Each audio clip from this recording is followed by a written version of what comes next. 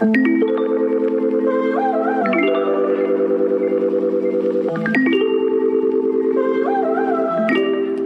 back to Humans of Purpose, where we bring you weekly conversations with purpose-driven leaders. Our focus is to share meaningful conversations with purpose-driven people having a big social impact in our community. Our mission is to enable you to listen, connect and grow. You can learn more at humansofpurpose.com.au. What we're so excited about is the ability that social data provides to create an index for the health and wellbeing of neighbourhoods, whether it's livability or resilience. And those things have been historically so hard to measure. Welcome back to the podcast, and it is great to be back with you as always. Well, those are the wise words of Lucinda Hartley, who is my guest today. Lucinda is the co-founder and CIO of Neighbourlytics. Neighbourlytics is a social data analytics platform for neighbourhoods. I was excited to have Lucinda on the show. She's done so much in a relatively short time, being an outstanding, award-winning social entrepreneur, previously a co-designer, and previously having done a bit of work in government too. So it was awesome to connect, and even more exciting that Lucinda was a listener of the Humans of Purpose podcast, which always makes me grin and leaves me pretty chuffed. Today, I'm excited to welcome a new sponsor to the show. Mountains and Marathons were founded and are run by my good friends, Jamin and Jen, and they offer transformative travel experiences that will enable you to grow, develop high-performance habits and tools, and to improve your leadership skills. They finish with you climbing a mountain or running a marathon at a number of exotic locations around the world. To learn more, just head to mountainsandmarathons.world, and I'll chuck a link in the show notes for you to explore further. A quick shout out and thank you, as always, to our wonderful patrons who support the podcast each month, including Joel F., Stuart M., McCartan, and Misha D. and his wife. So thanks very much, guys. You help make the show what it is and help us keep on ticking every week.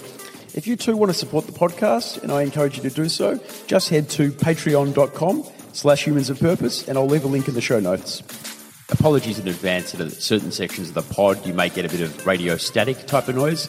Probably a result of me leaving my phone a bit too close to the action. Just bear with it and push on through. Having seen you speak recently at Williamson, I just thought, obviously we'd arranged the podcast before that, and it was a nice surprise seeing you speak at Williamson. Yeah. But it was just I'm so happy that we've got this coming up. I've been excited for a while. Yeah, no, it's really great to be here. I love the podcast and the stories that you're sharing. It's even more like putting a smile on my face that you'd heard of the podcast. Yeah. When I reached out, I was like, so I run this little podcast. No one's ever heard of it. And you're like one of, a small percentage of people like, I listened to it already. It was magic. Made me very happy. So, look, you're doing some amazing things with Neighbourlytics, and I do want to hear all about it. Yeah. I'd love you to just take me into your life and your journey a little bit, where it all started, wherever you feel comfortable, until where we sit today. Yeah. I think if I think about the things that I'm really passionate about, that I have been passionate about for a long time, it's cities and social change. And when I reflect on, how did I become really passionate about cities, which might seem like an abstract, strange thing that people often don't think about. I grew up living in many different places around the world. I lived in Zimbabwe and South Africa and Switzerland and the UK, and spent time traveling in the US. And I now realize that that's not everyone's upbringing. And those experiences, I think, from an early age shaped how I saw the world. And I saw the world as a really big place, as a really diverse place. And I guess saw the best and worst of humanity at a young age. And that made me passionate about cities and culture, but it also made me passionate about social action. I guess having a really visual picture of what inequality looked like from a really early age was something that has always stayed with me and has really informed how I see the world. So I studied urban design after a sort of detour into science. That's another story for another podcast perhaps. But, I studied urban design because I was really passionate about creating places for people. But I found that the reality of urban design, at least, in my graduate jobs, was designing concrete detailing. Wow, that's kind of depressing. Yeah. Next time you go to the MCG, take a look at the joins between the concrete. That's my work. It's still there, which is a good sign. And look, someone needs to care about the detail. I'm not saying that design detail isn't important, but I was really big picture and passionate about creating places for people, and I found that experience a little bit soul destroying. But the MCG is a very important spiritual place to many. Yeah, that's in right. A way, It would have been someone's dream job, perhaps, just wasted on me. The next chapter of my life, I guess, was leaving that, and I moved to Southeast Asia and worked with a range of organisations, but ended up working with UN Habitat on slum resettlement and upgrading projects. And for me, that was a window into a whole different side of design that I'd never experienced or been trained in Australia, but something that I was really passionate to learn more about. And I think what I took mostly away from that experience was how the power of community really changes the way that you design things. Like if you really take time to listen and review and reflect, then you end up with such different outcomes, and seeing the ability to create projects with very small budgets, and just the things that I learned from different community leaders in that time, again, made me really passionate about social action. I remember one particular project, working with some community leaders in a slum called Ruriye, which actually, sadly, I'm not sure is there right now, in Phnom Penh. And, the funding for the project was for an education project. And we were looking at ways of building schools and other infrastructure. I remember this community leader called Sopiak pulled me aside and he's like, Lucinda, we don't need a school. He's like, the problem's the flooding.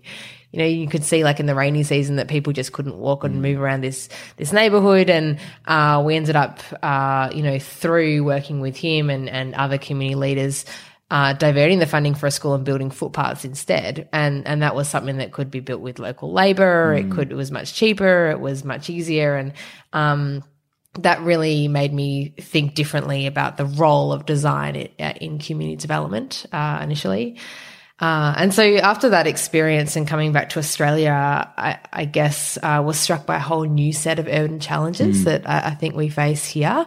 And perhaps it's less of the rapid urban informality that you find in many kind of like mega cities in Southeast Asia, for example. But the isolation, the disconnection, the way that people don't know their neighbours, and the challenges of well-being that we're actually creating cities that at the worst kill people. People are dying of loneliness and isolation, and sometimes I think, like, honestly, like, is this the best we can do? Yeah.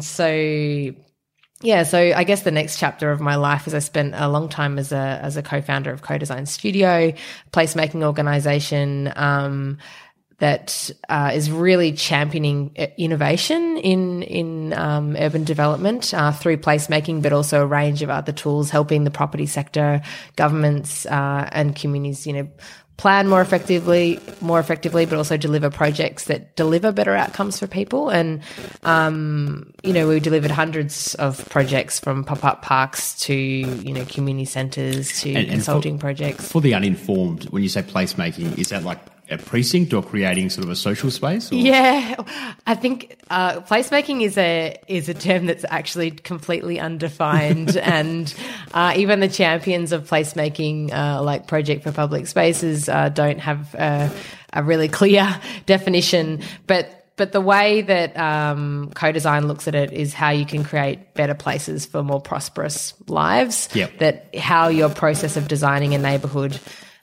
isn't just about designing the physical space, but it's also taking care to design the social environment so that people are more connected and healthy and happier at the end of the day as well, which requires some intentionality. That's interesting. So it seems like a fair bit of your focus is looking at the connection between health and cities, which is probably previously a bit understudied, or you've got to look closely to sort of see that. Yeah, I think there is.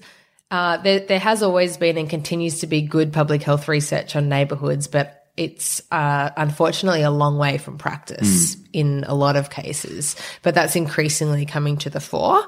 And I think now there's a really proven, commercial incentive that neighbourhoods that are more walkable, more livable, also draw better returns, have better tenants, have higher sales, all those things. So the sector is really starting to understand those links, which is a really positive thing.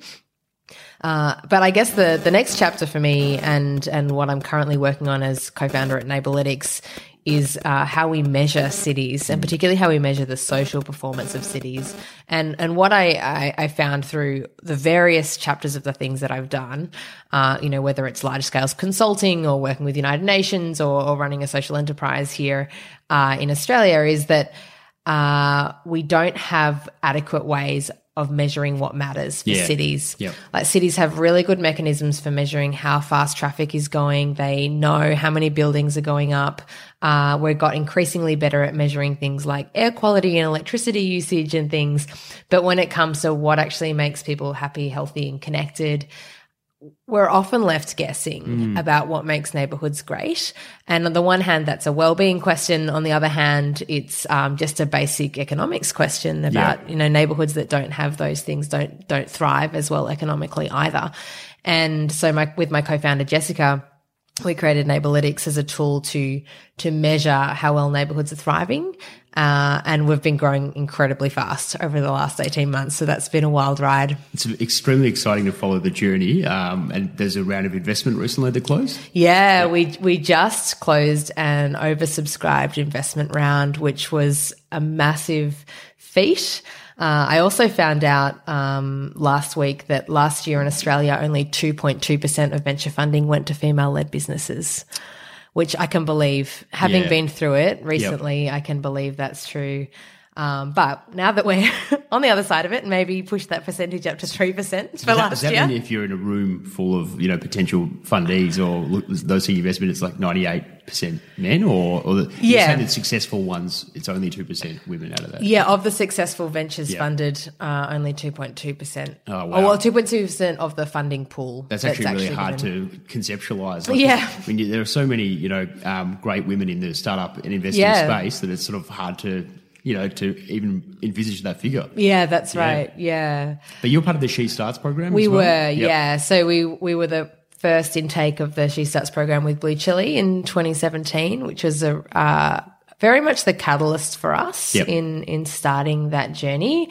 While Jessica and I had thought for many years, decades even, about measurement of cities, that opportunity was really the catalyst to say, let's do this, let's start something. And are you guys an all-female team? We are, actually. That hasn't been necessarily by design, but we are. No, I was curious because I saw that you got the dog on the page as well. Yeah, the dog. Is it a boy dog or it's a boy dog? Okay, yeah, so that's right. Tyson is male. There's a bit of diversity in animals as well, which is good. And our bookkeeper is male as well. And I saw that even the dog on the staff page has an email address, which is about dogs can't read, which I thought was really funny. You can email him. He may or may not respond. And by he, you mean you. Yeah, that's right. Someone in the team. That's awesome. So I guess for me, when I thought about Neighbourlytics, I thought this is so clever because it's really using social tools and platforms to try and look at the human heartbeat of cities or sort of look at those social stories that are popping up around urban areas. I always think about, like for me, and you used this example in the Money Now video that you did recently about going to the park and peak park times. Yes. And obviously, I don't have kids or anything like that yet, so I'm that creepy old guy who's at the park just running with the dog. But I do notice there are certain times in which the park is packed. And if you're a person who is lonely or wanted to, have better social bonds, it wouldn't just be great to know what are the peak park times? Peak park times, peak park.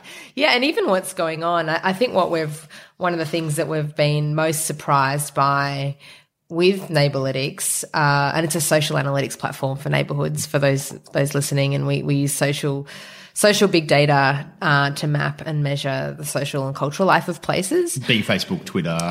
Google Maps, Instagram, Zomato, TripAdvisor, various layers of a neighbourhood's social life. Is that you think you know a place because you live there. But just like you have a filter bubble when you search things online, you kind of have a filter bubble for your neighbourhood as well. And, you see the things that are your experience, but not necessarily other people's experience. And it's really highlighted to us the diversity of things that are going on right under our noses that we didn't know about. And that's been really exciting. Or that you just didn't visit at that time of day. Like, you might not be aware of the peak children's happy hour or whatever it is going on in the park if you're there to walk your dog. But But, maybe if you've done kinder pickup, then that's a different time. So the sort of even just different demographics in the same area would use places differently, which anecdotally I think we all know, but putting data behind that's been really interesting. Yeah, it seems like a great project. So is it kind of like, because we walk around a neighbourhood and we just see what we see, but we get opinions and recommendations for other people, but what you're doing is almost building a platform where you can look at a crowdsourced or aggregated information about sort of what's around and where the busiest things are happening. Yeah, so we can see the different places that the different places that exist, and that's everything like the cafe and the park that you don't see and that you do see, and then the things like the soccer club that meets on Tuesday afternoons, or the book club, or the parents group, etc., that you don't see, or why neighbourhoods are different in summer and winter, or Wednesday and a Saturday, because the real time nature of the data allows you to see sort of time series changes, which is really interesting, and then also how people talk about their neighbourhood is very reflective of their emotional connection to that place. And that has a whole nother layer of understanding values and aspirations for a place. So who is this information going to be most used or useful to?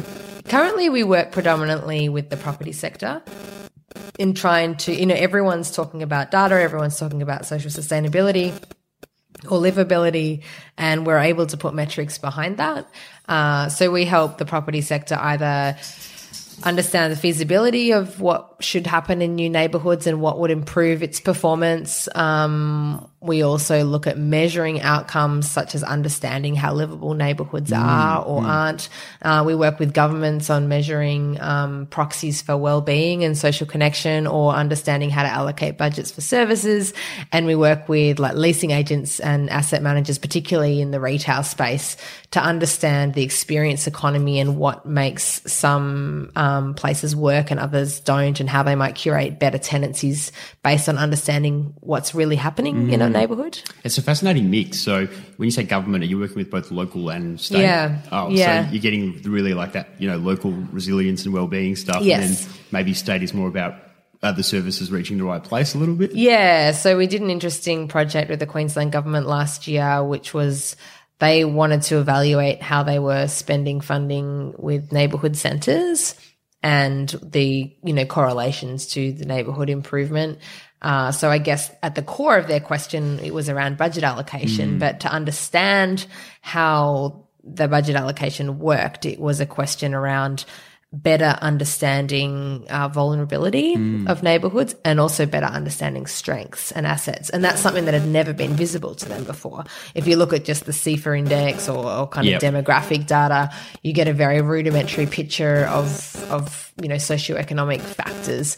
But in fact, our lives are so much more complex than exactly where we live and how much we earn. And so by understanding lifestyle behaviours, patterns of movement, where people spend time and what they value and talk about, we're able to highlight new strengths and or view different influences and advocates in neighbourhoods that were really driving change, that it could be new partners. And so the question became much more complex than just a funding question, but more about how do we leverage strengths and assets in a neighbourhood to drive real change in a new way.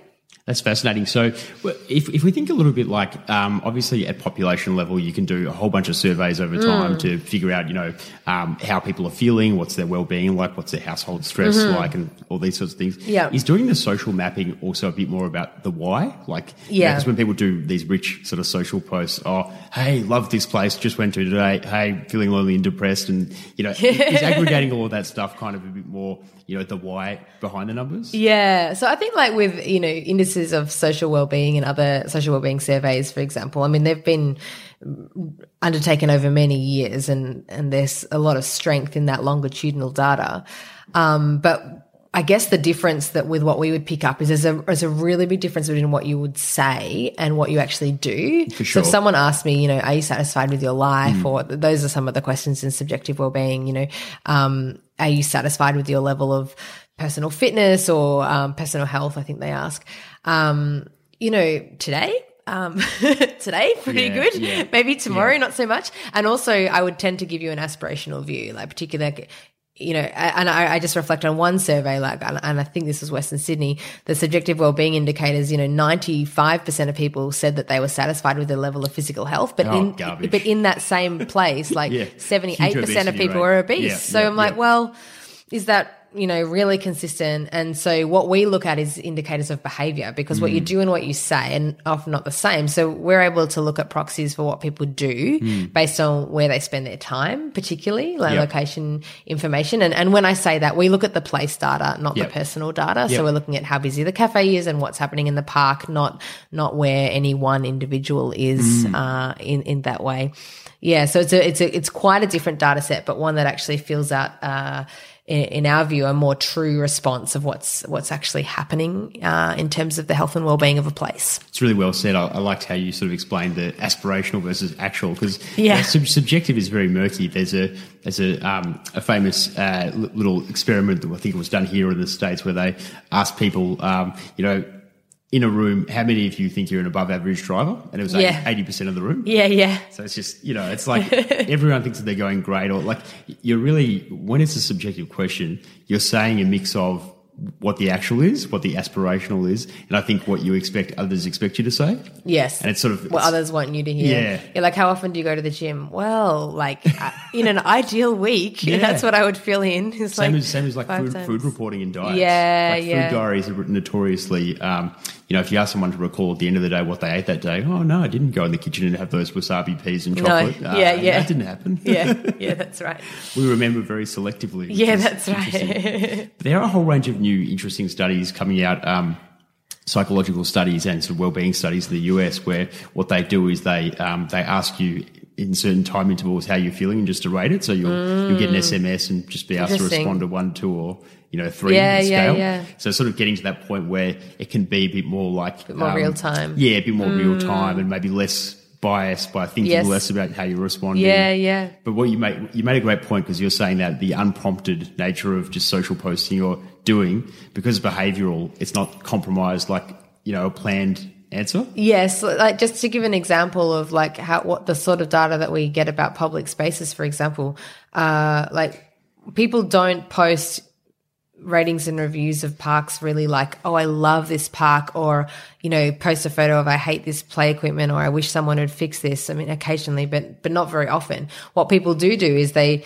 take a photo of themselves and their friends enjoying a picnic. They take a photo of their kid on the slide. They take a photo of the trees in the rain. They take photos and post about these key sort of moments in the day that are important to them. Yep. And when you times that by population level, like hundreds of thousands of posts, then you start to see trends in behavior, which is really, really interesting. It's like a judge me by what I do, not by what I say. Yeah, that's right. Situation. Yeah. It's fascinating. So when you talk about photos, do you use the metadata or location stuff? Yeah, so we do look at like Instagram and Twitter and other TripAdvisor and other posts. We only look at the publicly available information in that way. So it's not picking up everything, but we are looking at population scale. So a lot of that noise is averaged out with this sample size of the data.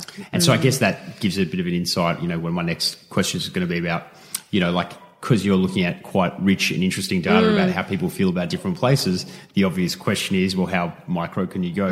Can you figure out what Mike Davis enjoyed last week on Tuesday, or it stays a bit more pop level? Yeah, no, it's population level data. So we look at what's considered hyperlocal in that we look at a 1 kilometre radius, which is a lot more detailed than a lot of data sets would go. So it's lower than postcode. It's very much neighbourhood experience. And the reason that we look at 1 kilometre is that's a rough kind of walking distance catchment. That's what people would describe as their neighbourhood in kind of a mental map picture of a neighbourhood. And so what we see at that scale is, looking at what all the businesses are doing, what all the community facilities are doing, and how people post. So there's no way that we can re-identify the data. It's actually aggregated for us at source. So we look at sort of blocks, units of things that are happening in a place. Yeah. So we're more interested in the herd behavior, I guess, of a neighborhood. Yeah. And that's actually when you're trying to understand livability or the feasibility for a property development or budget allocation from a government perspective, the herd behavior is actually what you really want when you drill down and try and understand like personas and like, you know, where are the 35-year-old people who like cycling? Like that's actually the wrong question to be asking of a neighborhood. What we want to know is like, you know, are people cycling and where, and do they enjoy it? Those are much more useful things to understand than the actual sort of demographics. Yeah. On that cycling thing, you know, like because we just talked about only a few of the apps you might use that are plugged to the back end. Yeah. Are you thinking about like, you know, will we add Strava in or? Yeah, well, absolutely. Yeah, we have a long list of data sets that we want to add, and Strava is one of them. Yeah, Strava is at the moment not accessible for private companies, but we are looking at ways that we could partner with them on an aggregate level because there's some really interesting things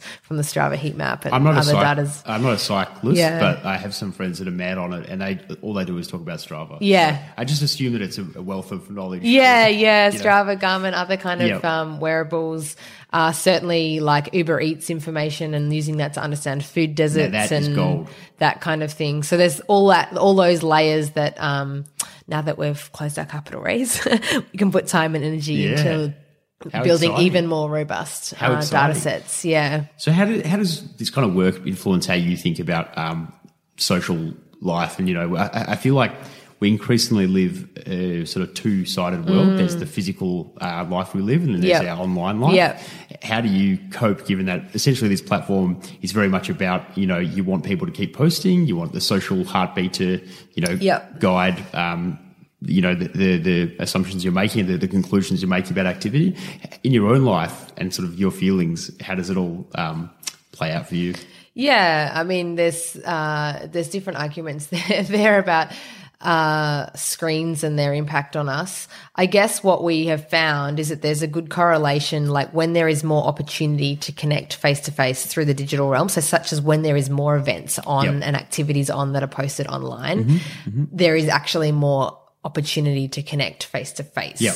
So tech that facilitates face-to-face connection, very valuable. Yeah, absolutely. And those are the kind of metrics that we can track, like what is the correlation between people's sense of social connection and how many events there are going on in a neighborhood at any one time. Now, obviously, there's lots of events that aren't online, but they correlate very strongly. Like busier neighborhoods with more online activity have more offline and online events than those which have lower numbers of that. I mean, my view is that in some ways, and this is one of the things that I was sharing at the Williamson lecture, which may seem controversial, but I feel that we need to engage more with technology in many ways rather than less. And I'm not saying that we should be on our screens all day. I don't think that at all.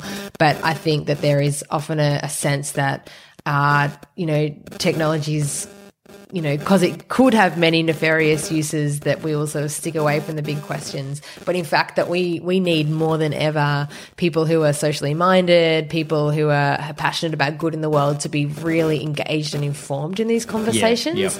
And that's how we're going to be able to use all of this opportunity around data for social good. Otherwise, there is a very real risk that it could be used for other negative purposes as well. But I don't necessarily think that the creation of data footprints means that we have to be on our screens all the time. So your argument might be that you're not actually encouraging more people to be on the screen or use their screens more. You're just tracking what people are actually doing. Yeah, that's right. Like if you turn on your Google Maps, as I did to come here tonight, you know, there is that period of time when my data was being collected, you know, even if I turn it off now. So all of those kinds of contributions, you know, every day we are contributing to that data footprint of a neighborhood in a very aggregated way. And those kinds of tools, it's now hard to imagine living without. It's really hard. I mean, you hear these every now and then. There's a Medium blog that goes up about someone who detoxed from Apple, Google, Facebook, and the big five for like a month, and here's what happened. Yes. And they're all just, but I'll save you the time reading them. They're all like, it was awful, and now I'm back on all of them. Or like monitoring them to some degree. But there is that sort of implicit thing that, you know, if you want to have a tech optimized life, you have to give something up. It's not like these are companies; they're not charities. So for me, I think the best example is, I have the Pixel, the Google phone. Yep. And I absolutely love it because it makes my life a lot easier. And I know that Google has almost this perfect avatar of me. So they can market stuff to me incredibly well and and I buy it. Yeah. But I become a marketing puppet for them. Yes. But it optimizes my life and my well-being through that, as long as I don't overuse it. Yeah, I mean, these are the kinds of, whether or not that should be the case, are the big questions that I feel that we should be asking. And while I see enormous opportunity with data, population level data, I also think that it shouldn't be, for example, a lot of apps now you can pay to be more anonymous, or you can pay to have less advertising. But then I think, are we creating this huge inequality where like being anonymous is a privilege? And if you can't afford to pay for those things, then you're going to give away more of your data. Yeah. And these are the questions that absolutely we should be asking and really looking at what is an equitable solution in that regard. And what are we comfortable with in terms of, data being given away, where's the level of consent that's happening like in that? Sort of a contract, or is it Facebook saying, here is what we have, here's what we do for you in exchange, are you happy with these terms, and everyone has to opt in or opt out? Maybe? Yeah. Who knows? We've had the opportunity recently to work with Sidewalk Labs, which is an Alphabet company, on one of their working groups for data transparency. And that's a whole another podcast there on Sidewalk Labs. It's quite a controversial project for if people aren't aware of that. Alphabet, so Google company, is building a piece of city in Toronto as like an experimental smart city, which in and of itself brings a huge amount of research funding and R&D opportunity. But I think the questions that are being asked is, for the first time we have a private company building a sort of end-to-end piece of city, including the transportation and the Wi-Fi networks and the public spaces and everything. So not just sort of a building or a campus, but sort of a city block as an experiment. Some of the questions that have been coming up through that process are around, like, what does consent of data look like with sensor networks, for example? Yep. So, and that's a much more personal view of, if a sensor beacon is sort of tracking down to an individual level, it's a much more invasive use of data than looking at population level and where should the boundaries be on who collects that, what rights do you have to consent to that, and these are the important big questions that need to be understood and wrestled with. It's a brave new world out there. Tell me, you've seen so many amazing cities in your time, probably even before you started co-design and Neighbourlytics. Are there cities for you now that sort of stand out as beacons of good social connectivity and health? Yeah. The cities that I really love are perhaps not the ones that are typical in a way. I'm not sure, but I love Nairobi. I feel like Nairobi is doing really extraordinary things in many ways. It's changing very fast at the moment. But I was there recently just last year, and I think what you seeing there is a community that's incredibly mobile, incredibly technology forward. It's basically a cashless society. There are still, very vibrant, active public spaces and streets. There's lots of challenges there as well. I think safety in public space remains a really big challenge. I think moderating equitable development remains a really big challenge. But it's one of those places that the colour and life is just so present wherever you go, and I really, really enjoy that. I think progressively, Copenhagen is one of those cities that is always held up as being like amazing. And, when I visited there for the first time last year. So I've managed to go this long without visiting there. And I can see, I think more having studied its transformation was what impressed me. So it's a great city. I'm sure many people have been there, but I think what's more impressive is that in 20 or 30 years, it's really transformed its public spaces and streets and active life, largely by prioritising people and public spaces and reducing the need for cars. Oh, wow. Yeah. And that's the direction that Australia is trying to take in some areas, but it gets heavily contested here. Yeah. Do you think that's sort of what's happening in Melbourne a little bit, or that we'd like to see that happening? There is a strong kind of policy push to have that happen in Melbourne. That's what I think would be fundamentally great for Melbourne. I mean, if you imagine like, you know, walking along Little Bourke Street the other day at Chinatown, you think, why do we even have cars down here? Yeah, like that's pretty weird. There's thousands of people trying to walk down here, and then the occasional car trying to push through, and it just feels like, well, why have them at all? I think there's really, you know, strong connections between walkability and health, and it would be great to have more of that. It's a very contentious topic in Australia. Yeah, it really is. Can get even more contentious when you're out on the roads and, you know, you see the car and cyclists start speaking to each other. It can't be good always. Yeah. So you're one of the things you're working towards is to have these big indices or, you know, data sets and almost like a livability index for precincts or cities. Is that right? Yep. Neighbourhoods, I'd love to hear a bit about that and sort of how that would sort of like look against currently what's out there, and, you know, how what you're doing would add to that kind of collective knowledge. Yeah. What we're so excited about is the ability that social data provides to create an index for the health and wellbeing of neighbourhoods, whether it's livability or resilience. And those things have been historically so hard to measure. Like, you know, if we look at, like The Economist has a livability index, for example, which, you know, has a lot of kind of crude metrics around they used to measure how many payphones there are, but I think there's more sophisticated metrics now, than that. But they all tend to measure the physical spaces as a proxy for how great they are, but not the things that really matter. And so now we've got this data set, and what Neighbourlytics is really excited about is that, you know, over the past 18 months, we've now amassed data sets for hundreds of neighbourhoods across Australia and projects in 9 countries as well. And this gives us the opportunity to actually create a scale of how well neighbourhoods are thriving right across the country. And that's an incredible opportunity to essentially create an open standard or a data standard for how we measure the health and wellbeing of neighbourhoods. And I guess the reason that that's so important is that, you know, in looking at preparing this study, we found that there are like over 90 different ways that people are measuring social sustainability of neighbourhoods across the country. And like, while that's okay in one level, like there's many different companies who want to have their own measurement tool, and that's great, but no one is singing from the same song sheet because they're all collecting data completely differently, which means it's really hard to compare how things are going. Absolutely. So by creating this scale, like a ruler, if you like, because this hasn't been measured before, we've got this real opportunity to drive change at the local level, but also in terms of policy and budget allocations, because we can actually get a different picture of neighbourhood wellbeing.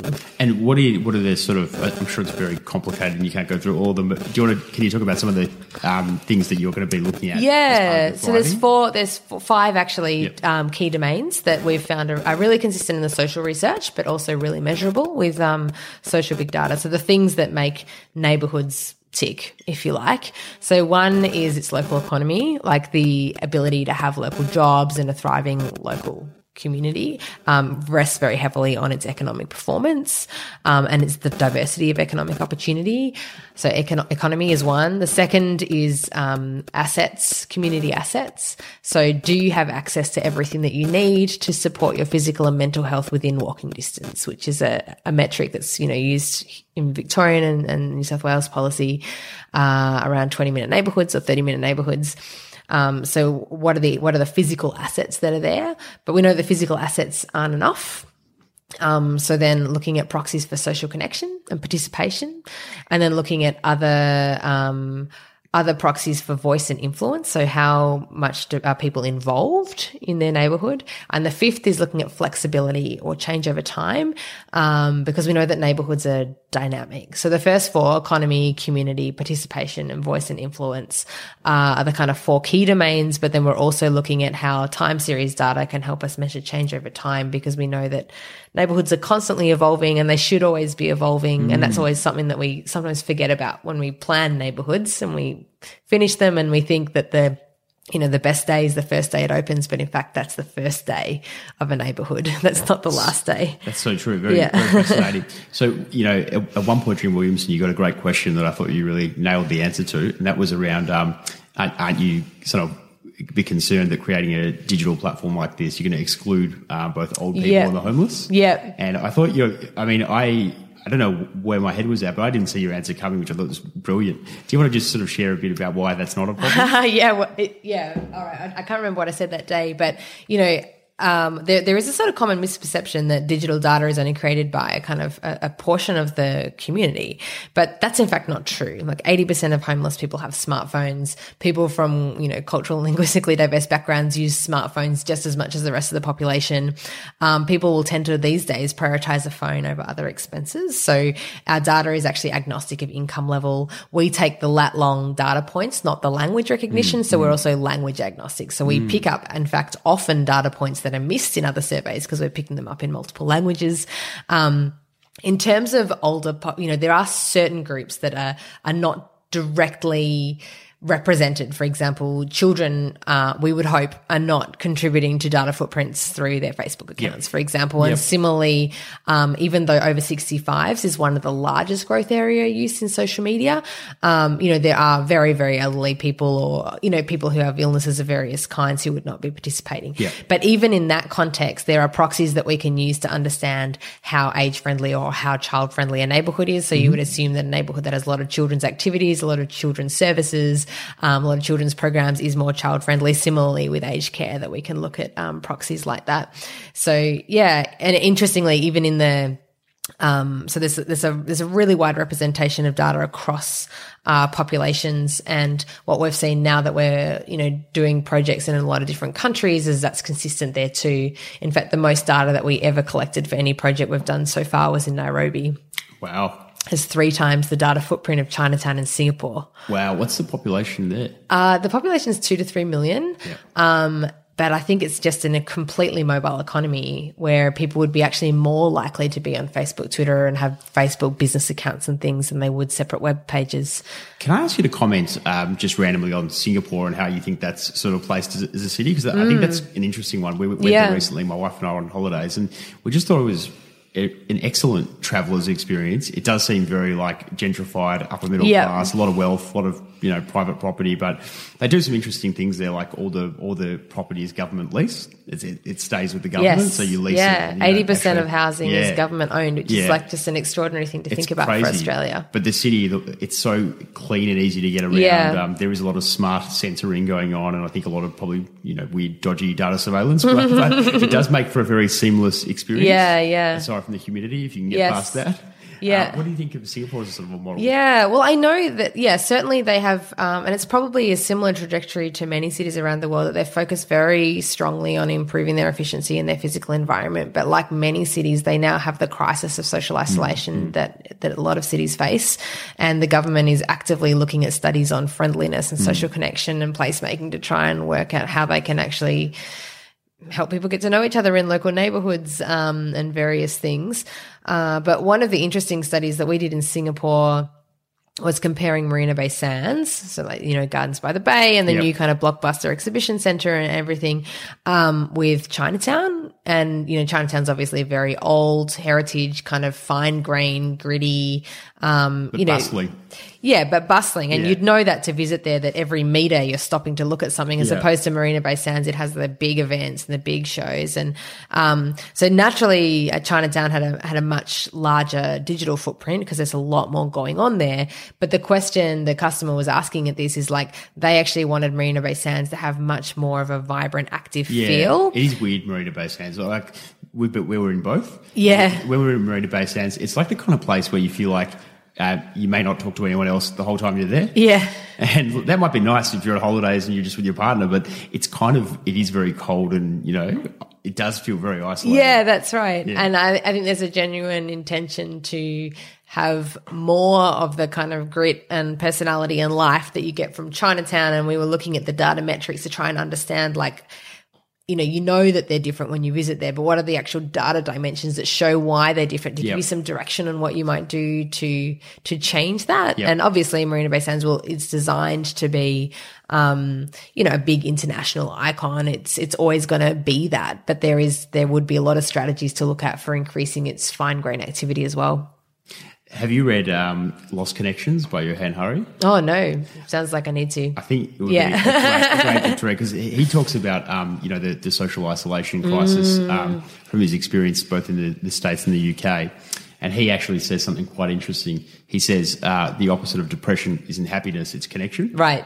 Yeah. Which I think is an interesting quote. Yeah. And he really talks about how what's really happening, in cities and all around the world is just digital has made us move in a lot of times away from that, and governments have not done enough, and business and whatnot, to move people closer to just talking to each other and having those community connections. Yes. So I can't help but think that neighbourlytics can be a big part of helping to help people find that community connection. Yeah, absolutely. Yeah, certainly helping city makers know where and where not it's happening and how to foster different approaches. Yeah. So is that what an ideal sort of city would look to you in the future, or like a well-made place might have like a really good kind of you'd have the social heartbeat, but also people would know how to connect with their interests and sort of activity and that kind of thing. Yeah.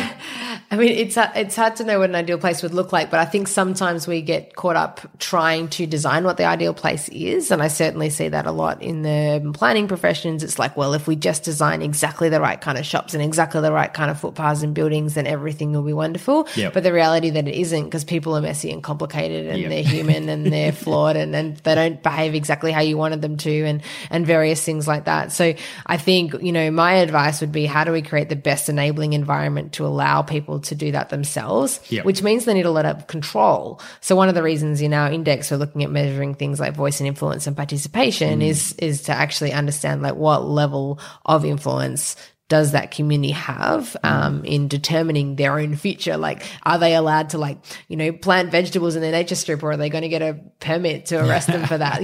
There's all those kinds of small scale kind of opportunities to connect that we can enable, and that should be our role, is to enable that. That's awesome. So are you reading anything at the moment, and how do you kind of learn? What's your default mode of growth? I learn through podcasts. Yeah. I'm not a reader, if I can say that. Like, if I read 2 books in a year, that's like it's a totally good year. Okay to say that. I came across Blinkist recently, the 15-minute book summaries. Yeah, it's changed my life. Yeah. I can deal with books if they're only 15-minute audio summaries.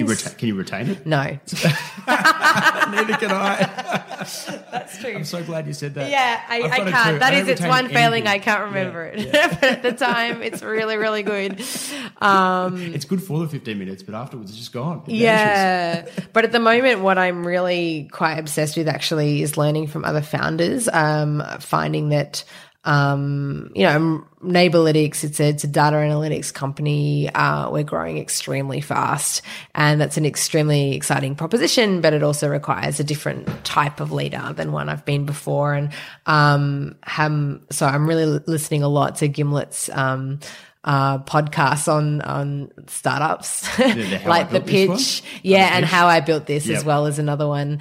Just listening to different founder stories of their highs and lows and successes and failures and what they've learned from that. So that's how I'm learning and what I'm really focused on at the moment. I consume a lot of information and research about cities every day. But, my kind of personal growth is much more thinking about how are we building this next level data analytics company. Awesome. And how do you sustain, because obviously you're really busy and it's a high pressure environment. Yeah. How do you stay, on your top game and, in form? Oh, if you have an answer for that. I am trying this year to have better boundaries about when I work. which is sort of varying degrees of success. But I'm trying to get up really, really early and then not work in the evenings. Awesome. What time are we talking? 4. Are you're part of the 4 a.m. Yeah, club? and the That's 4 even a.m. before the club. 5 a.m. club. Yeah. That's crazy. It's great. It's a really underutilized time good? of day. I recommend it. Do you like it because it's completely quiet and there's no interruptions? Yeah, I like that I can think then. Look, I'm not always super awake then. It's really tough a lot of mornings. I wouldn't say that I try to do it every day, but I don't, because there's all the days that you snooze too long. But that's the goal, is to try and really focus thinking time in the mornings, and then that gives me the evenings to have more free time to think or play with the kids or whatever it is. So, yeah, that's where I'm trying to set boundaries at the moment. I say trying because I'm perhaps life is random for me. I'm sure. So what time do you have to go to bed to get up? Well, ideally I'd go to bed at like 9:30, but then the problem is that doesn't really happen. And so that's when it's hard. Yeah. But that's really got to be the boundaries, the kind of bed early, up early. And I've been trying that routine, particularly this year, but for the past couple of years on and off. And I think that's the way that things will work better for me in that routine. That's awesome. Yeah. Exciting. So tell me, what are you excited about that's coming up for Neighbourlytics? Obviously there's the fast growth, but is there anything particularly you want to shout out or you want to mention? Yeah, I mean, this State of Australian Neighbourhoods project that we're creating, this open index standard, it's really a world first, and we're so excited about that. It's like, in some ways it's like there's an X-ray that we've created for neighbourhoods, but at the moment we're not sure whether we're looking at a hairline fracture or a full break. And there's that kind of calibration process of working with industry, of working with research, of working with a whole different range of data sets and really smart mathematicians to work out how we quantify and codify what neighbourhoods mean. And I'm really energized by the opportunity of doing something that's new like that, but more so the opportunity that once we have that we will be able to do really great comparative analytics of understanding how well neighbourhoods are thriving, and the opportunity that has to help steer some of the big decisions that we're going to have to make in the next generation about where we live and how we live. Like if you think about urban growth, 50% of the world lives in cities, 70 or 80%, depending on the figures you look at, will by 2050. That means we need to build as much city as exists today in the next 30 years. It's just huge from an infrastructure perspective. Or we need to be a lot smarter about how we're using places. And if we don't start to put people and human life and behaviour connection in the centre of that, then, we've got some pretty big problems. I love it. We need to be deliberate about making that the centre rather than waiting for it to happen. Because if we don't plan for it, it's not going to happen. That's right. Yeah. Awesome. Urban growth's happening too fast. Yes. Yeah. So how can people connect with you and learn more about your work? Yeah. So check out neighbourlytics.com. I'm really active on LinkedIn, Lucinda Hartley. You can find me there. I love this podcast and I love listening to stories about different people's journeys. So would love to hear yours as well. It's so good. Well, it's been so great having you. Thanks so much for coming on. Oh, my pleasure. Thanks for having me.